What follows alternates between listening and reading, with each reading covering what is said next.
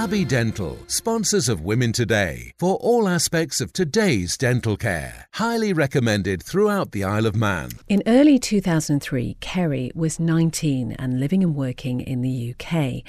As happened fairly frequently, she was on a works night out, but on this occasion she became separated from her friends, and while waiting in the taxi queue to go home, she was approached by a man who said he was a taxi driver. She got into his car and the man started driving, but it quickly became clear he wasn't going to take her home as he turned the opposite way. Kerry told him he'd gone the wrong way and he just laughed at her. She remembers trying the car door handle while the car was still moving with the intention of jumping out, but she was locked in. Screaming, knowing no one was coming, she remembers thinking he was going to kill her. She tried to fight him off, but he was stronger than her and pinned her down in the back of the car and raped her. And when she continued to resist, he hit her over the head. Kerry doesn't know how she got out of the car or how she got to where she was found later by a member of the public, but it's believed she was missing for a couple of hours. She reported the incident to police straight away, and although she says police officers dealt with her professionally, she did feel the police doctor who examined her was suggesting it was her own fault because she'd been drinking. It was 5.5 years before Kerry's attacker was caught. He was arrested for another sexual offence and his DNA was matched to the DNA taken from Kerry on the night she was attacked. He was charged with rape and held on remand for 5 months until he appeared in court. After a 6-day trial where Kerry gave evidence for nearly 2 days, the jury was sent out for less than an hour before they reached a verdict. The decision was unanimous and he was found guilty of the offence of rape. He served 5 years in a UK prison before being deported. One of the things that Kerry feels very strongly about is the notion of victim blaming. Did I at any point make myself a target? When I think back, and I think back to what I was wearing, if I went out now, I would wear the same. It wouldn't be any different. If you looked at any other 19-year-old girl out on that night, they would have been wearing the same. It's what people wear. And it really shouldn't matter what you're wearing. There was nothing different that I'd done to anybody else waiting in that queue for the taxi. After the attack, Kerry says she found it very difficult to go back to what is typical teenage behaviour. I used to have an issue over drinking. After it happened, I didn't drink alcohol at all for 18 months. You can't put your life on hold. People drink alcohol. You can try and restrict all this stuff in your life. It won't get you anywhere. It won't get you any further. It won't help you get over it. And when she got a new job here in the Isle of Man, Kerry says socialising with colleagues was also something she really struggled with. I did go out with them, but yes, it's always one of those things where it's like they don't know what I've been through. So are they thinking I'm a bit weird here when, I'm pretty much giving people the cold shoulder because I'm not interested? And it has taken quite a while. I will chat to people if I meet people in a bar.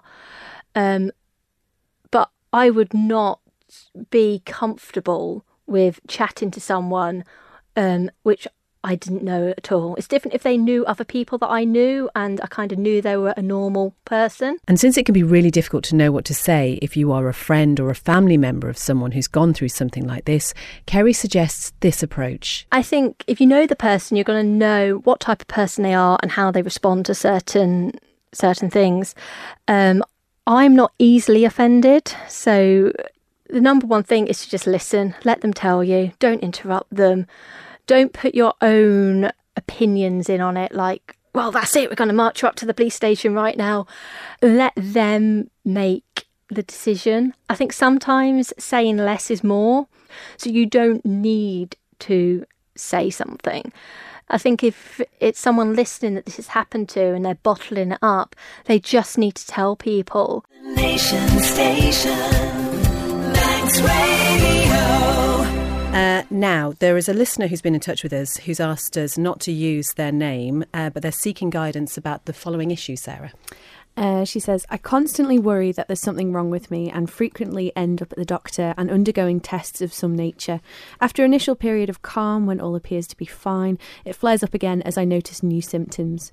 I don't imagine them, there is something to notice, but how do I know what's normal and not when there are so many illnesses and conditions to worry about? This constant preoccupation is ruining my life. And we will just restate, of course, this isn't an individual diagnosis, but let's talk about the general issue of health anxiety, Dr. John. How common is this, would you say? I think it's pretty common, actually, and it can affect people to different degrees. I was talking before we came on air to Sarah about this and saying, generally, I can usually pick up within about 30 seconds or a minute when somebody comes into the room who has a health anxiety that there is a problem here. One of the important things for you to know is if you know, and most people do sort of know that they worry too much about their health, is that any doctor worth his salt, or indeed any clinician worth their salt, is not going to poo-poo it. It's not going to make fun of you. It's not going to tell you go away and pull your socks up. There is this historically stigmatized condition called hypochondriasis, and people who are labelled hypochondriac feel inadequate or somehow just sort of judged really because of it. The reality is that health anxiety, which is the new term, I suppose is a much more clear term really for what hypochondriasis is a real thing. It's a form of anxiety, and we live in an age where health information is so accessible and at the same time so difficult to interpret. We've talked many times, haven't we, Beth, about Dr. Google and the dangers of going online and looking stuff up. But the stuff is out there, and if you want to research what you think may be going on with you, there are myriad ways of doing so. The problem is that probably 50-60% of them are probably not very good sources of information. So going on health forums, for example, looking at chat rooms, looking at sort of women's magazines, a lot of them, you will get a very skewed view. The other thing is that psychology, if you are anxious, will always lead you towards your fear. So you will tend to look things up, but you're filtering it all of the time through the window of your anxiety. And so you're going to look at and you're going to pick up the words that are going to feed your anxiety. So looking on your own for health information about something that you're frightened of or worried about is never, I never say never in medicine, is very rarely going to make you feel any better, and is very likely to make you feel worse. So the best thing really is to go and see your doctor, go and see somebody who you know and trust, and talk to them about this. The Nation Station, Manx Radio. Liam is with us in the studio this afternoon, and last time you were with us, Liam, you were really open about your own struggles, and which I think makes a massive difference for people listening to hear a man being so honest about that, because I think typically, traditionally, we expect men not to feel this way. It's too easy to just not show emotion, and I'm quite, having had a conversation with Kat Mills that you had on the show recently, I'm very much in touch with my feminine side, in which case, I'll watch a movie, I'll cry. In fact, I'll cry before the wife cries sometimes. And there's a list of movies that I will never watch again because of it. Bit of a standing joke. But, yeah, I mean, it's just my heart's on my sleeve. I can't hide emotion. If I'm unhappy, I can put a face on and smile at everyone and say, yeah, I'm fine. But actually, as it says on my T-shirt there, how are you? And I'll always say, yeah, I'm all right, thanks. But really the question is, no, really, how are you? And I think that's what really needs to come out of this as we now move forward with mental health, is not just people saying, yes, I'm fine, when the truth is, no, they're not. There is that tradition again of the British stiff upper lip, and some people, and I think we need to talk about this, some people think perhaps we're talking too much about this now, and people need to sort of have that idea of just getting on with it and accepting, life does have its ups and downs, but if you kind of focus on every small issue, that maybe that makes it worse in some ways. Yeah, very much so. And it's so easy just to turn around to somebody and say, pull yourself together, or any other combination of phrases that can be used either at work or at school or in the house or, everywhere really.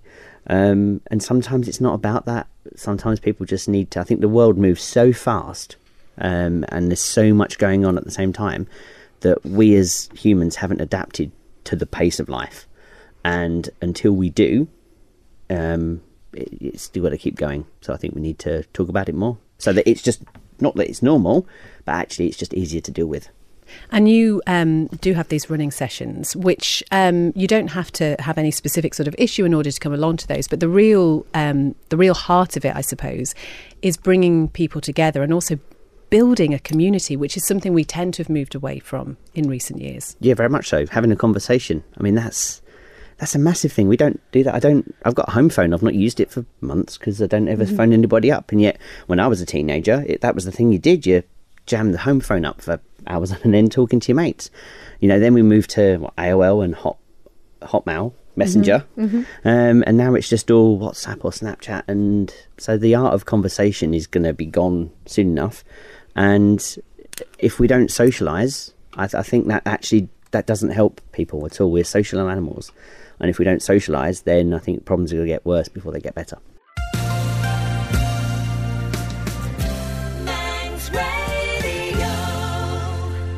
Our studio guest, Jenna O'Sullivan, is going to mark a very special day tomorrow. It would have been her son Ben's 18th birthday. And while he's sadly not here to celebrate, Jenna has organised an event for this weekend in his memory, and it's going to raise a huge amount of money for a fantastic cause. And in fact, something that wouldn't actually probably exist if it hadn't been for Ben.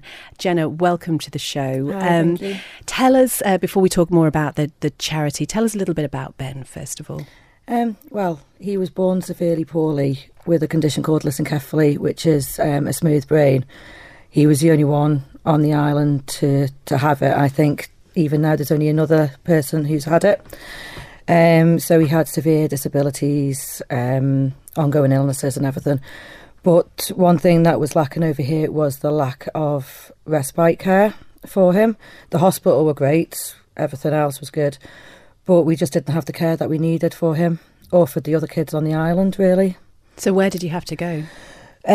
We had to travel to a place called Clare House on the Wirral. So as you can imagine, the upheaval of taking oxygen, medication, feeds another little boy was really, really quite stressful, to say the least. So how did Rebecca House, which is now the place which offers this sort of care for people over here, come about then?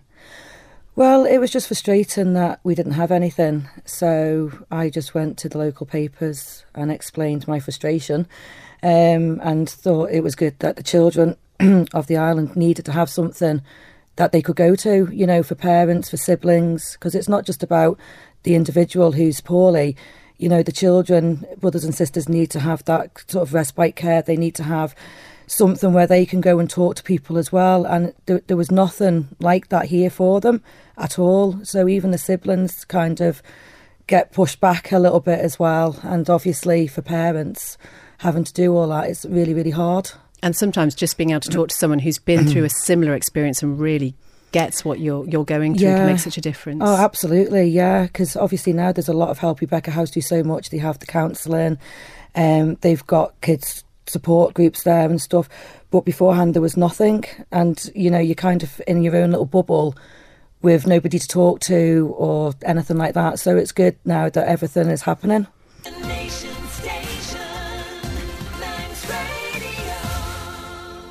Housewife sharing her cleaning tips is one of the hottest things on social media right now. How does she do it? And crucially, how can businesses benefit from this sort of thing in this ever-changing world to make sure they are targeting their market, really? Alison Tier from Simply Marketing is with us. And Mrs. Hinch, the housewife, 3 million followers, does she?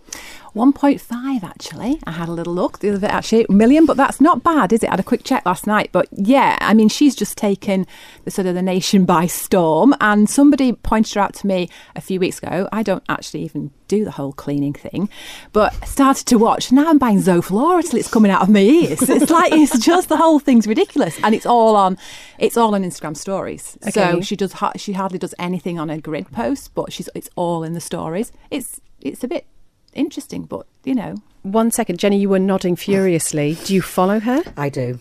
Mrs. Hinton? Yeah, I do. Why? Cleaning tips. She's great. Does she make it easier? Does she make it cheaper? Does she make it It faster? just makes it sound better. And when you see her, she's really glam and gorgeous. So you think, oh, yeah. I'll have a bit of that. Yeah. Okay. Right then, you just mentioned two words, Alison, there that I'd just like to clarify: grid and story.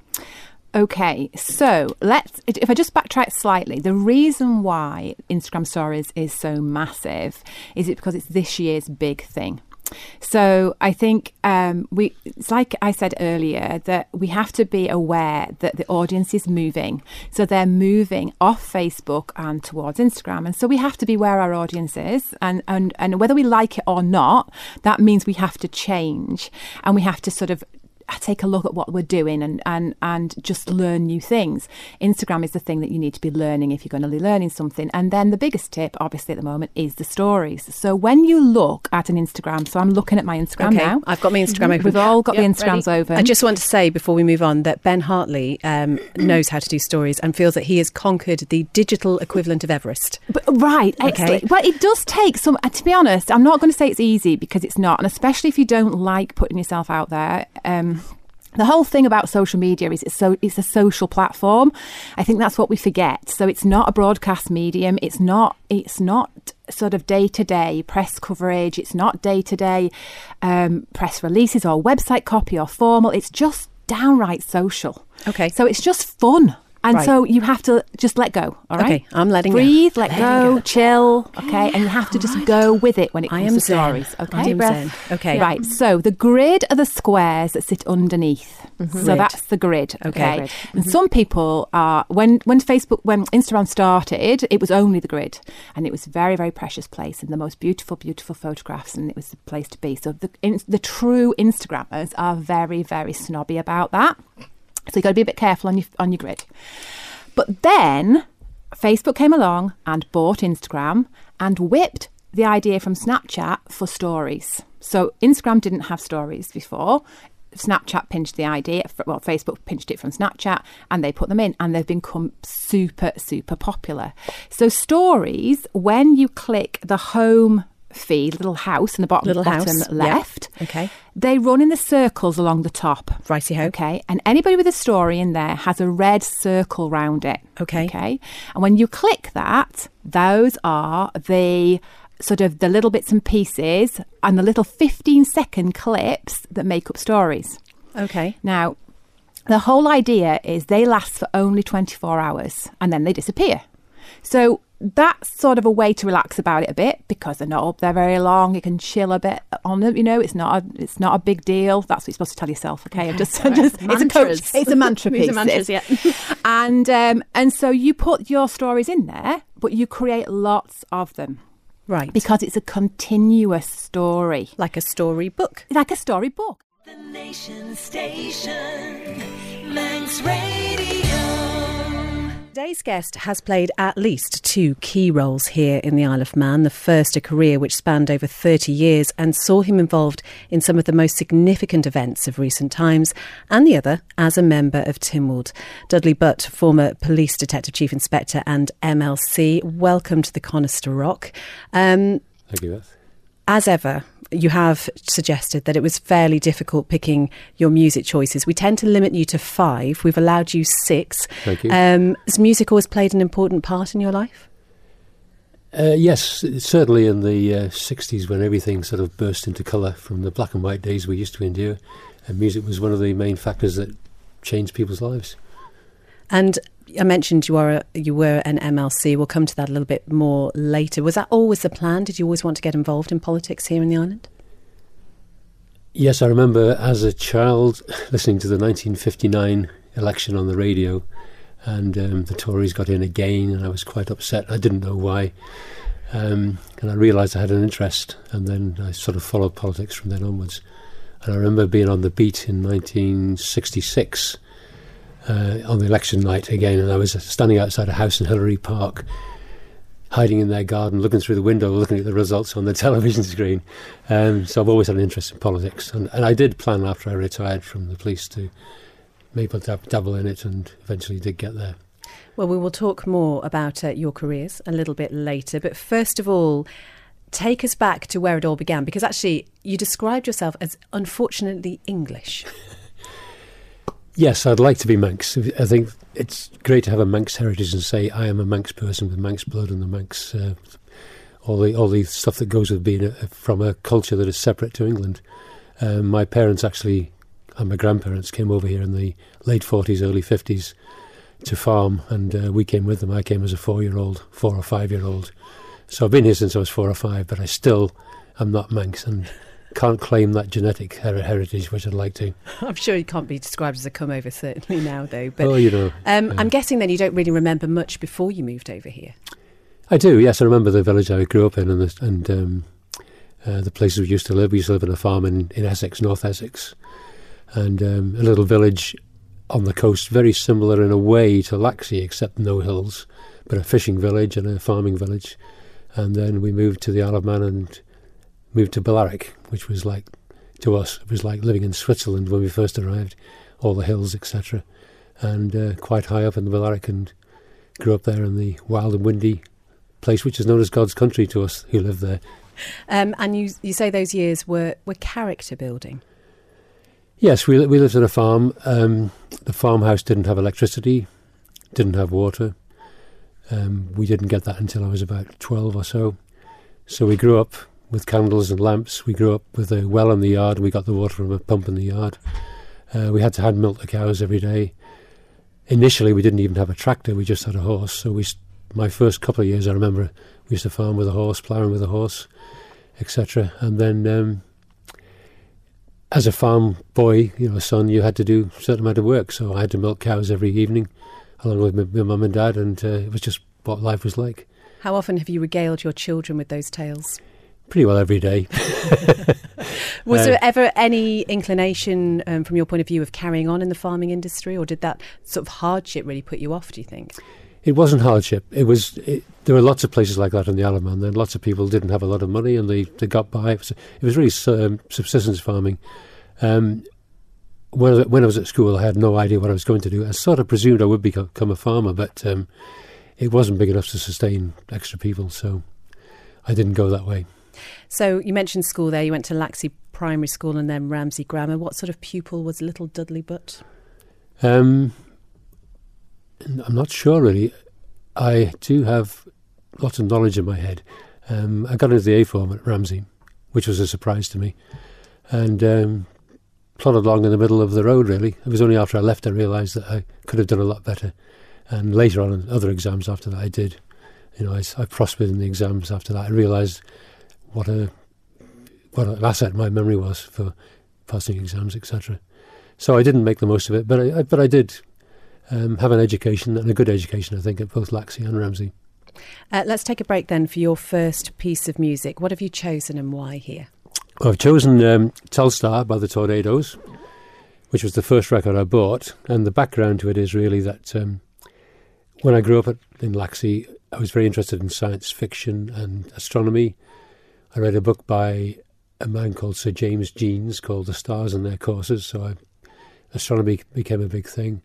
I used to stand outside in the farm in 1957 and watch the first satellites going over, the Russian satellites, the one with the dog in. Myself and my dad were able to spot it and watch it go over. We watched the Aurora Borealis very often in those days. It was quite common in the late 50s. And then when I was 16, I left home a week after my 16th birthday, joined the police, was living in Diggs, and I went away on a course, the cadet course, to Liverpool, to Mather Avenue. And I was on that course, and they just launched the Telstar satellite in July of that year. I remember seeing the first transmission from Goonhilly Down, and it was a big thing on television then, the first live pictures from the USA. And this record was Telstar after that. And I bought it in Nems record store in Liverpool while I was on that cadet course. And that takes me back to those very early days